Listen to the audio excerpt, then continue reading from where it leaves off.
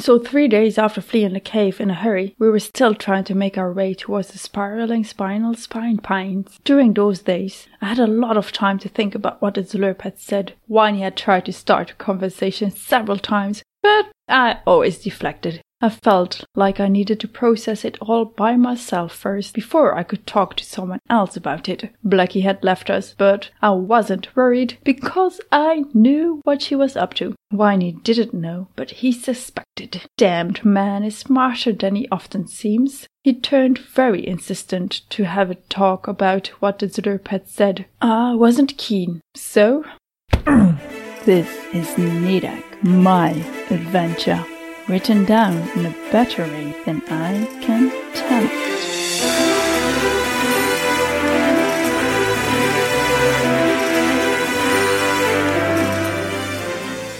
Episode 17. Rocks. Where did Blackie go?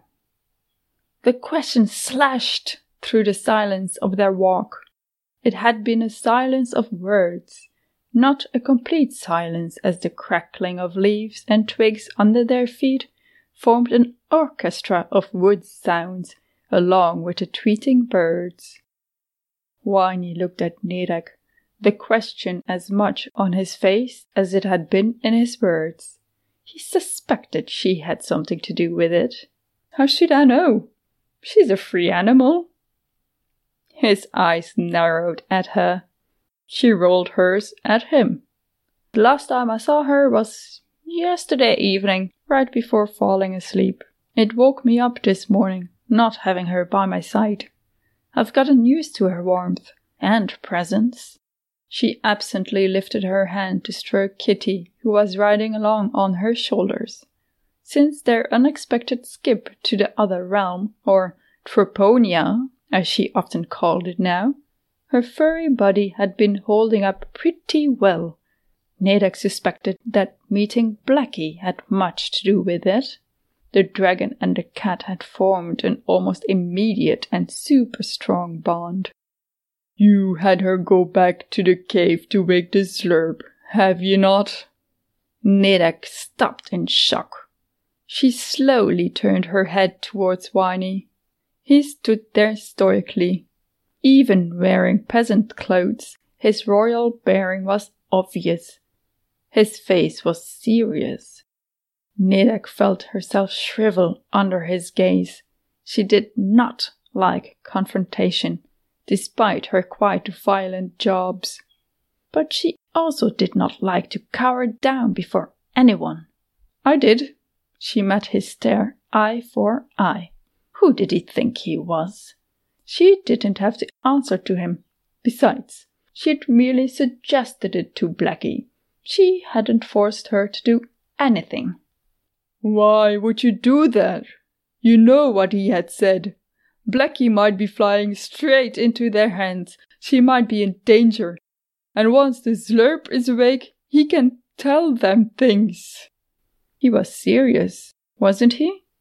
Nidak felt her face redden and her blood boil. What can he tell them? Dad took bunch of clothes and left me. We'll be fine. Blackie will be fine. But now doubt crept up to her like a wriggling, treacherous itch on her back. Had she sent Blackie to her death? No, the dragon could take care of herself. And there really wasn't anything the Zlurp could tell them. Except what he told her and Whiny. Would it be a disadvantage if they knew what she knew? Whiny was still looking at her, silent. No, yes, she'll be fine. You'll see. The Zlurp was probably too out of it to remember what he'd told us anyway. Damn it, she thought, when she saw Whiny shift. He hadn't even thought of that yet. She'd have to give him something more. She didn't want him angry with her. I just couldn't let him die. Too many have died by my hands already. Her voice was soft. She tried to keep it low enough so he wouldn't hear. Anyway, we should keep going. Still a long way to go. The words blurted out when his face softened while taking a step toward her. She moved away from him in the direction they'd been going. I'm sure Blackie will join us by tonight. We're only 3 days away and she's a fast flyer. At least, I assume she is. How long until we reach the city near the... what was it again? The spiraling spine pines? The chuckle she forced sounded hollow. Perhaps it would have been a better idea to leave Whiny behind. It's no good having people around, because that led to talks, and those eventually, sometimes, introduced deeper talks. Whiny appeared to be a trigger for her. Bloody ridiculous man. She murmured under her breath at the same time he said, Yes, that was the name. I am not certain how far it still is. If Blackie was here, we could ask her to take us up long enough to get our bearing. She flinched as he put his hand on her shoulder. Oh, no, he's not.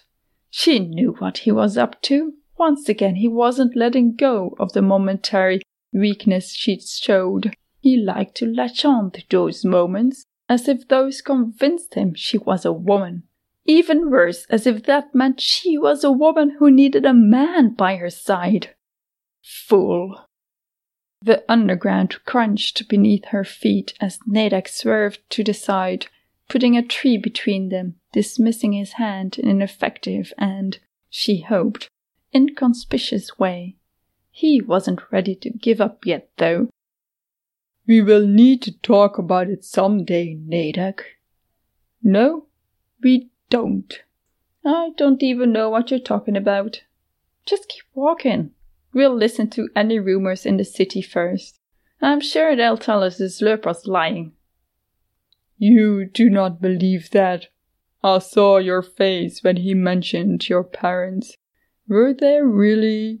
He ducked in time to avoid the rock she threw at his head. Perhaps, she bent down to pick several more rocks. It wasn't a coincidence, she aimed another rock at him, that I was sent to rescue you. Perhaps.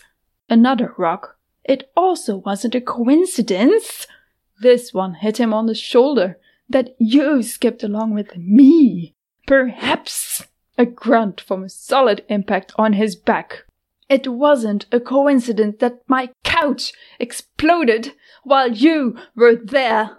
The last rock went flying over his head. She didn't really want to hurt him. Much. Only a little. That felt good. Perfect vent for the frustration she'd been feeling lately. His own fault for insisting to talk. He gaped at her. She went down her knees, searching the ground. No, that is not... You cannot believe I have anything to do with that. Please, I would never hurt you. She shut out his pleas. It was good to hear him grovel. Was he too adamant about his innocence, though? She shook her head. She didn't suspect him of such a thing. Well, Frank damn fucking shit. I suppose I really trust him. The thought surprised her. When she straightened again, holding more rocks, he stopped babbling and steadied himself. He was going to take it like a man, it seemed. Although why he wouldn't tell her to stop or even walk up to take the rocks away, or anything else to take control of the situation, was beyond her. Social difference between man-woman interaction on Earth versus Troponia, she supposed. Relax, I'm done throwing these at you. Come, have a look. Do these look man-made? Whiny looked at her warily, but came closer anyway. The hewn marks were clearly visible on the rock, now that she paid attention. It had a special blue-pink color, strata of both colors forming a mesmerizing effect. She almost dropped them at a startling gasp coming from Whiny. The statue of the originals. It is supposed to be only a myth, but this color, it is unmistakable.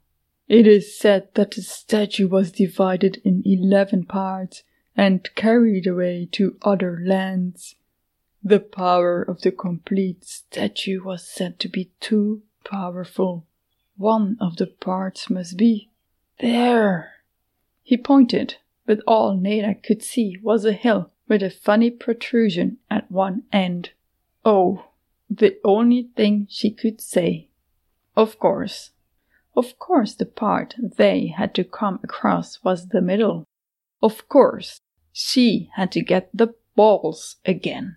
You have been listening to Nedek, Chapter 17, Rocks. Narrated by myself, Nedek. Adventured by and lived through by Nedek. Written in a better way than I can tell it by Astrid Jeff. Don't go just yet. We've got bloopers coming up. Before we get to those, we just want to say that if you head over to astridjeff.com, you can find transcripts and full chapters of this podcast. Even more, you can find the unedited draft of Nedek at least up to 15 chapters further than a podcast goes. So, if you're keen to know how the story continues, you have the option to go and read. Find us on Twitter at AstridJeff and at Nedek and Kitty. If you like this show and would like to support it, a good way to do that is share it around to everyone you know. An even better way is to rate and review it on iTunes or whichever podcatcher you use. Don't forget to follow the show or subscribe for free. How should I know? It woke me up this morning not having her by my side. I've gotten used to. That just sounds stupid. Okay. But she also did not like to cower. What can you tell them? That took a bunch of clothes and left me. What can you tell them? They took bunch of clothes and left me. That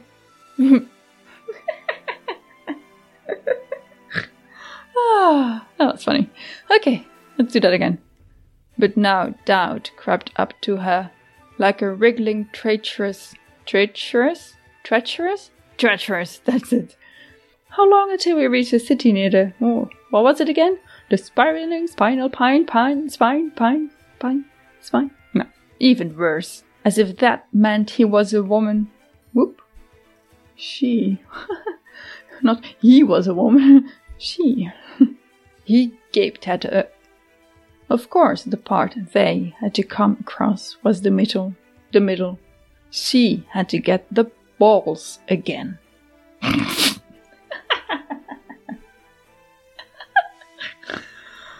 Oh, Nedek. Always balls with you. Don't go just yet.